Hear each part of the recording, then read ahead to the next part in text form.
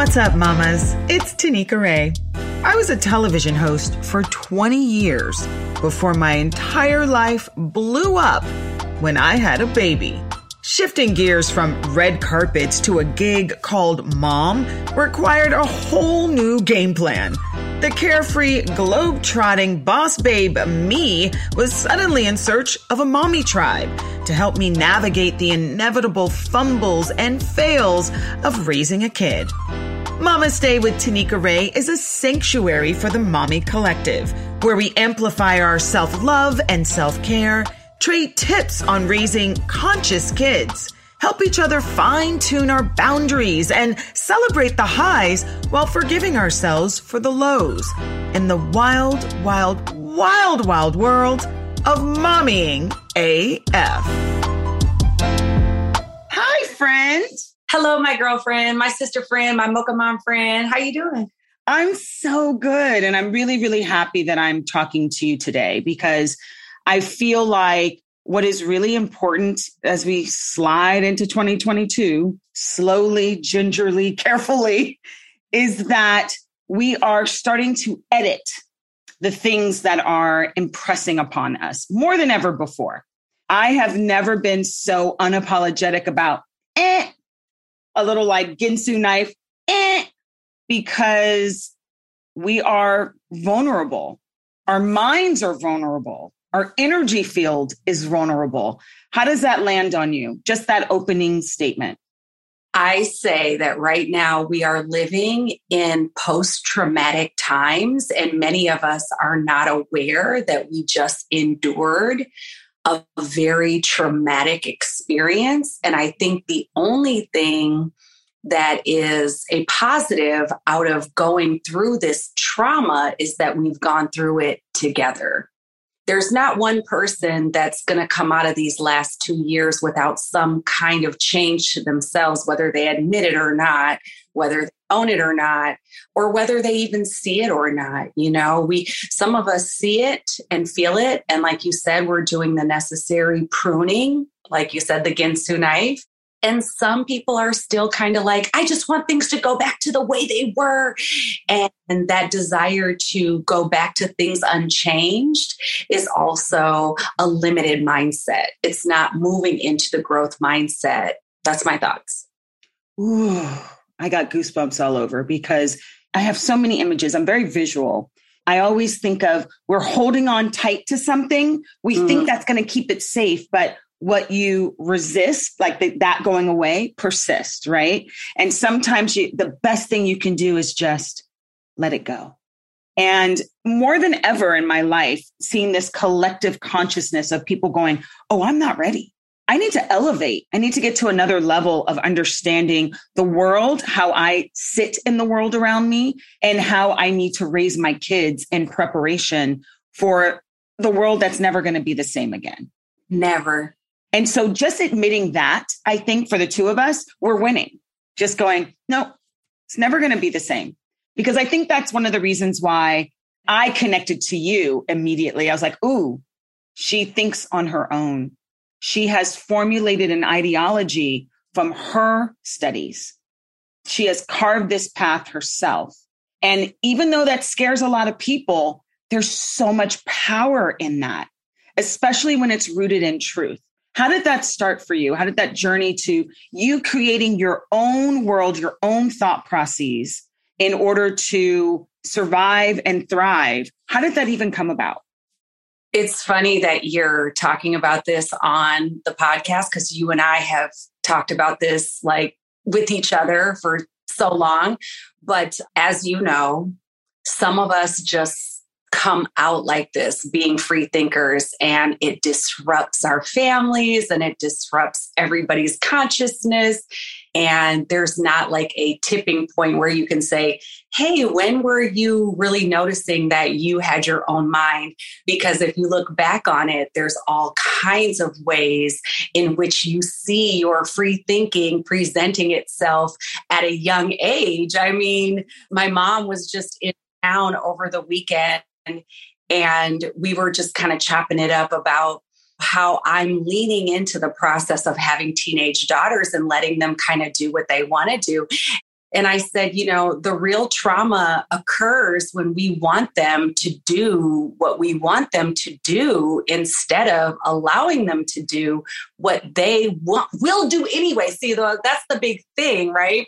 It's like they're going to do it whether we want them to or not. And us leaning into it it's really a liberating feeling for the parent to say, listen, they're going to do what they're going to do. They're going to pay the consequences that they're going to have to pay on their own.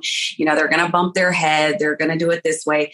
And I don't have a time, but my mom and I were laughing because she used to tell me, like, you can't wear short shorts. You can't wear mini skirts and things like that. And she said, and remember how you used to just pack them in your bag and you would wait until you got away from the house and you would put them on anyways. When a person is determined to do what they're determined to do, whether you like it or whether you don't like it, whether you approve, whether you disapprove, they will do what they want to do either way. And it's almost like a badge of honor for the parent that you raised kids that have agency over their thoughts and their body, right? So it's like, it's a twofold. It's like, I'm grateful that, my child has known herself for a long time, knows what she wants, knows what she thinks. And my job, I'm pretty clear, God has downloaded this. My job is to give her the puffy, padded walls for which she will bounce up against. And she doesn't have to hit sharp edges. However, I take that as a mark of success, that your kids are like, this is what I want to do. And yes, I love that your mom raised a free child. It feels like that. Am I wrong? Did she try to keep you? She did. She did. She seemed free. Was she not free? Now, I just finished reading a book about trauma, so I'm going to trauma you to death this whole podcast. Well, let me tell you this, Claudine, and like you said, everything is perfect timing. I literally just recorded my podcast last night about trauma, about healing from trauma. So it's a word that used to really piss me off. Trauma. I'm not traumatized. Not me. And then being able to put the language behind, oh, that's trauma? Oh, well, then maybe a little bit. So you tell me where we are in the world of trauma and how you're navigating through it, because we've all got it. Sure. So essentially, this whole pandemic has brought to the surface for many people issues that had been laying dormant, things that you hadn't thought about. So when I read this book about trauma, the way that trauma would be defined is if you were once feeling safe and then you no longer felt safe in a sudden way, or you felt safe with someone and that person then made you feel unsafe. And so when you ask about my mom and how my mom does have a free spirit, and anyone who's met her knows that she's just a very much like live out loud kind of person. I love your mom. But one thing that she brought with her into her parenting was her own trauma. And when you bring that into your parenting, you're doing your best to protect your kids from your trauma. And sadly, what you do is you then stifle them because of the fears that you have based on your own life experience.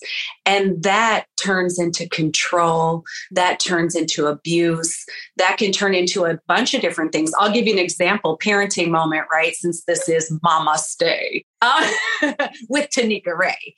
And wait a minute, do you have your Oprah cup? For you. Always full. That's my cup right there. I figured it was so on brand.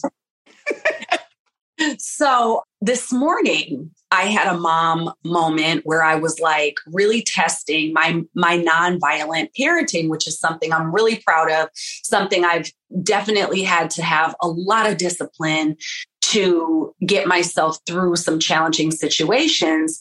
And now I have teenagers, so it's a whole nother ball game, but I don't want to put my hands on my kids. And I know that might not be popular, especially with people who have been raised with me and people who've been knowing me and know my family. They know, get in that ass and spare the rod, spoil the child. Da, da, da. I'm not getting in nobody's ass. Now, here's the thing. This morning, I asked my daughter to get up and start getting ready for school. She refused. And so I went back in 5 minutes and I said, okay, well, can you please get out of the bed now? And she opened her eyes and she looked at me and she said, I need a few more minutes. Mm-hmm. And my first urge was to physically pull her. And I'm just being honest right now because we're honest, right, Tanika? That's all I know how to be. My first urge was to pull her out of the bed and force her to get up and get moving. But in my practice of nonviolent parenting, I've tried other strategies like, okay, well, you know what? If you don't have to go to school today, I'm going to go ahead and take your siblings to school and you can have a mental health day. But I'm not going to fight this battle. It's not that serious. One thing that I've learned is that you don't need to be in school because you haven't been in school for actually like 2 years. So obviously you are still okay, you know? And so I said, if you need a mental health day, I'll take the other kids to school and you can stay here and you can, you know, recover in the bed. And I said, but there won't be any electronics. So it's not like you're going to be watching TV. You're not going to be on your phone or anything like that. But you can definitely have a day. We all need a day to rest. I be needing a day to rest, right?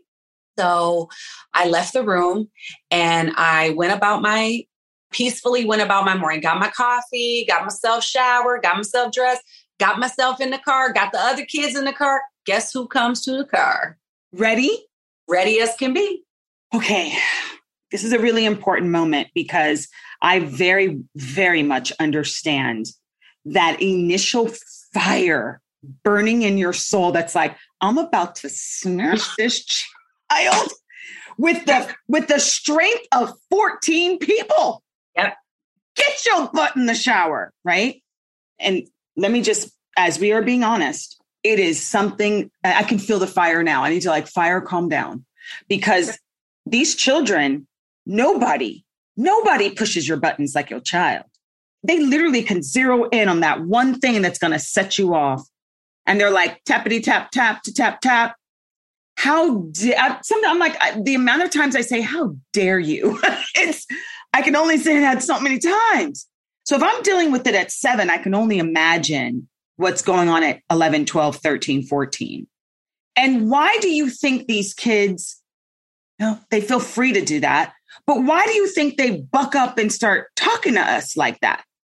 So I don't have an actual reason, but I do know that abusing them into being submissive doesn't work either, because that's the approach that I feel like I saw more frequently when I was a child. And as a free thinker, as you stated earlier, I've never been one to back down. You can attempt to bully me. You can attempt to abuse me. You can attempt to control me. You can take things away from me. But I'm going to tell you how I feel. I'm going to say what I have to say. I'm going to get it off my chest. And if it pisses you off, so be it.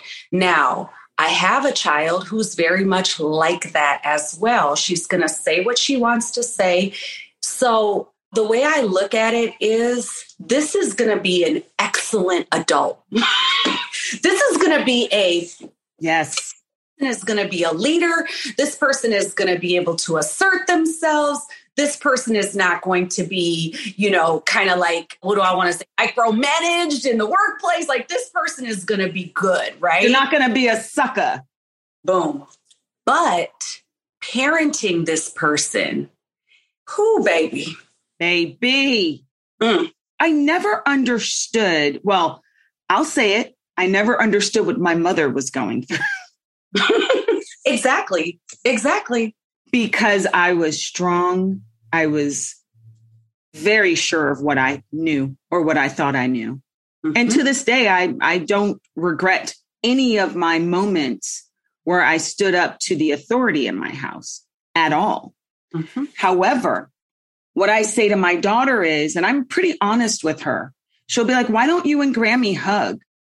I don't even think about it. It's not a part of our relationship, which is so sad in itself, right?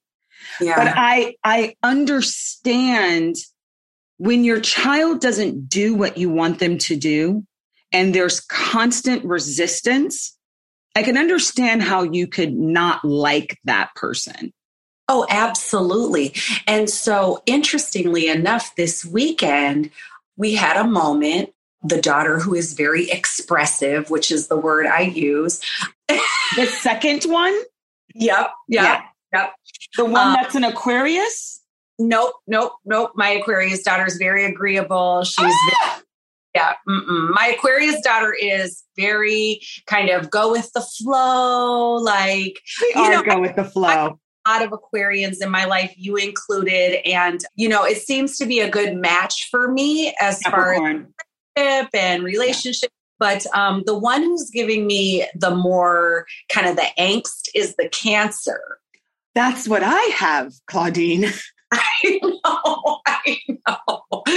What's happening with the Cancers now? What's going on? So my thoughts are because the Cancer is a feeler and they have a lot of big feelings, for those of us who are just trying to approach it from let's just get this done. Let's take the feelings out of it. Let's do facts over feelings. Yes. We're not actually like honoring where they are. And I'm in therapy and I'm trying to figure out why I don't have the capacity to kind of honor that. But anyways, that's a whole nother podcast, right? But you are a Capricorn, so you're very analytical. It's like, it's pragmatic. You're very pragmatic. So I get that. And we can't ignore those things. I don't want moms to go, there's no one way to parent anybody. We do need to take into account that where the sun was, where the moon was, where the stars were when you were born. It all is information. So you're pragmatic. Your child is a feeler. So I have a problem because I'm Aquarius. I may not have feelings. I mean, I know I do because I feel like I want to cry right now, but it's not where I lead. I lead from my head, right? So I love that you're going to therapy for that. What has been one of the greatest things your therapist has said about bridging that gap between pragmaticism? I don't even know if that's a word. Pragmatism. It's your podcast, girl. You better make up words if you feel like it, okay? Girl, between pragmatism and feelings, girl. Feelings, all them feelings. The therapist, first of all, she's just amazing. And, I'm very happy to be able to speak with someone who I don't have to code switch with. So I knows the vibes. She gets what I'm saying. She understands how I'm trying to discipline with no hitting, with no abuse and stuff like that. And she basically says that a lot of our reactions are stemming from our trauma. So when we feel our rage come up, it's an opportunity for us to look inward and ask, why does this bother me so much? Why does it bother me so much that she won't get out of the bed? And my mom was here and I had her in the house with us this weekend, and she heard my expressive daughter saying things that were what my mom would have called 30 years ago disrespectful. And disrespectful was not allowed. And when you were disrespectful, you received physical consequences. And I won't do that. I will not do that. And one of these major light bulb moments is when my mom just was like, you're doing a really good job, because she does not like that she resorted to her anger in those moments. And to know that I'm able to reflect back to those times and let my mom see those moments in the way I parent it's like an awakening for all of us, Yes. Ooh, that's a goosebump moment, because that's all they knew, to be honest. And the thing that's fascinating about your mom, because in my mind, I thought it was only the Black community that resorted to that. That was basically obviously taught from slavery and it's passed down. I mean, the roots are deep. So it's shocking that your mom resorted to that as well. Like, I wouldn't have guessed that in a million years. Well, we've already established that although my mom is white, she's not really white. She ain't really white. That's true. That's true. And did she grow up in a predominantly Black environment? To be honest with you, a lot of it stems from class. And I often, when I start talking about this, but poverty is poverty is poverty. And you're coming from, my mom's father was an immigrant. They had to be homeless for a while, things like that. It's a lot of it is part of the racial construct in this country, but a lot of it has to do with the level that you are in the socioeconomic classes in this country. That's a brilliant point. Thank you. I've heard that we do get very distracted with the racial thing, but really when it comes down to it, this country is truly about class. It's truly about class. All these public schools, there's mandates, but the private schools, maybe not. Fascinating. So that's a whole other thing, but that's something for people to chew on, that we do get very distracted with this race baiting, race sort of hatred. But at the core, if you don't have anything, you're going to be treated like crap. This is also very off topic, but you and I, we go here. We go branch, honey. So during the pandemic, I spent a little bit more time watching documentaries, and I'm a lifelong learner. I read books. I like to watch trash TV. I don't even know what's going on in pop culture half the time. I don't even care either. Me too. Girl, to be honest, it's basically messaging that's keeping us from looking at the deeper things that are going on. So Claudine, you said that very casually. But that's some real shit right there. Oh, it's real life shit. And so during the pandemic, I caught up on my documentaries, and one of them was the documentary that was talking about the opioid epidemic, and that they targeted poor white people. That was the initial target because that was an expendable group of people. And for those of you who may be a little bit younger, you may not remember, but there was something in this country called the crack epidemic. And during that epidemic, the expendable culture was the poor Black culture. And so when you look at it, if you really want to take a deeper dive into why this system is set up in the way it is, we don't have to go back to Thanksgiving pilgrims and how they annihilated the Native Americans in this country. We can just look right back into the opioid epidemic in the early 2000s, or we can look in the early 90s into the crack epidemic. And what you'll find is there are people who are benefiting from our demise, whether it's poor whites, whether it's poor Blacks. You're looking at people who are benefiting when we're taking the big losses. There's absolutely no money in the cure. You have to keep people sick. And so we are at a crossroads right now where we are being summoned. Truly, if you're listening, if you're awake, if you're conscious at all, you're listening going, oh, there's no more autopilot. I need to be intentional and awake in every moment of my life. Because I love this quote. It says, not everybody can go, boo. Not everybody can go. And I'm very clear I will be going because I am awake. And I hate the whole awake woke thing. They've ruined that for me, but I'm paying attention, and I have turned off a lot of TV. And that's bizarre coming from me, a person who literally, I think that was my first after dance. TV was my second love. Yeah. It's what we were raised on. Parents plopped us in front of the TV, and that was it. It was all my programs. And so raising children has become super tricky on a billion fronts. But most importantly, what she's watching. Like my daughter, she only is allowed to watch television on the weekends. Okay. Mm-hmm. And most of the time it has to be a streaming service because there's no commercials. Not that that matters because they're putting it into the shows. Every once in a while, we're catching something on an actual channel for kids.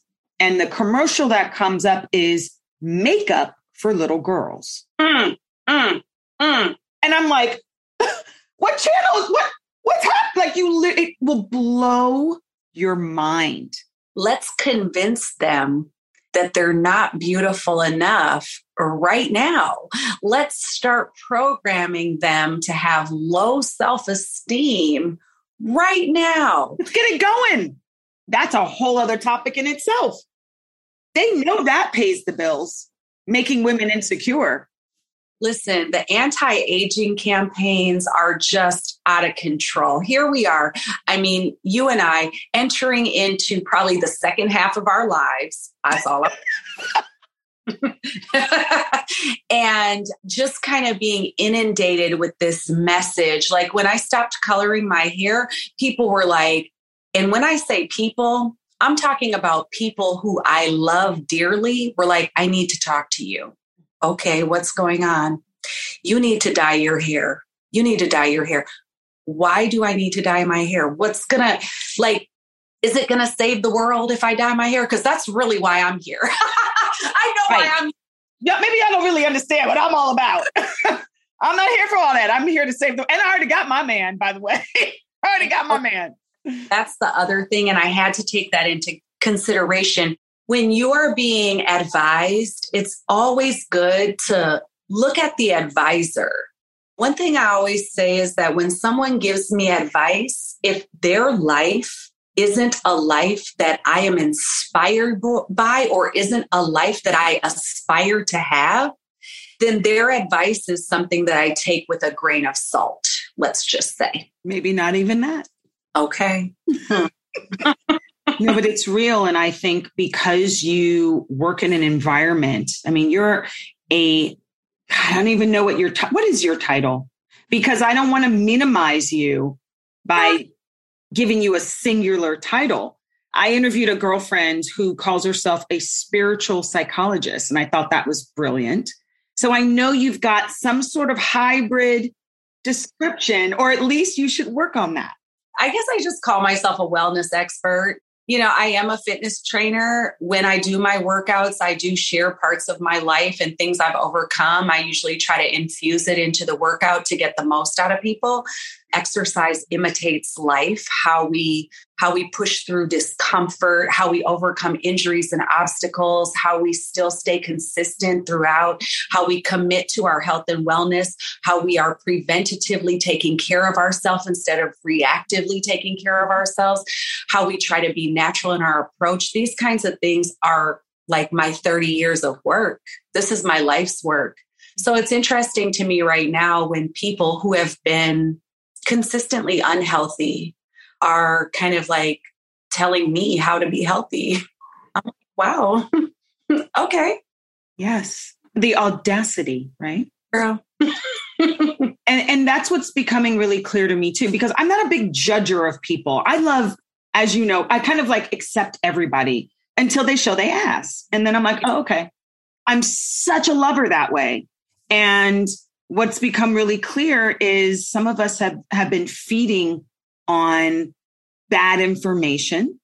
We've been stuffing our faces with negative information or negative content. And one of the things that has saved me over the last year and a half is that not only am I unapologetic in cutting people, but I'm unapologetic in cutting accounts on social media out of my life. It's one of the things that we talked about a long time ago. My job, and most people know me as a television host, entertainment reporting, there was nothing joyful or light-filled about that industry. It's only capitalizing on, oh, they got in a car accident. Oh, who they dating? Oh, they broke up. Oh, Tristan cheated on homegirl again. It's depressing. Yeah, it is. It's uncomfortable that I'm really good at it, but it was depressing. You are really good. The part I still can't figure out. And how can I use what I used to do in a way that saves the world, right? Maybe that's where we really connect that we've never really talked about is we both are light workers and we both really want humanity to save itself. They have the tools, but they have to make better choices. Thanks for hanging out, Mama. I know how little time we have in our day to honor ourselves, and I'm just thrilled to be a part of it. Make sure you click like, rate, and subscribe. I'd love to hear what you think about today's show and what you want to hear going forward. Remember, mommying is a gift. and you're doing a kick-ass job. So, woosah and namaste.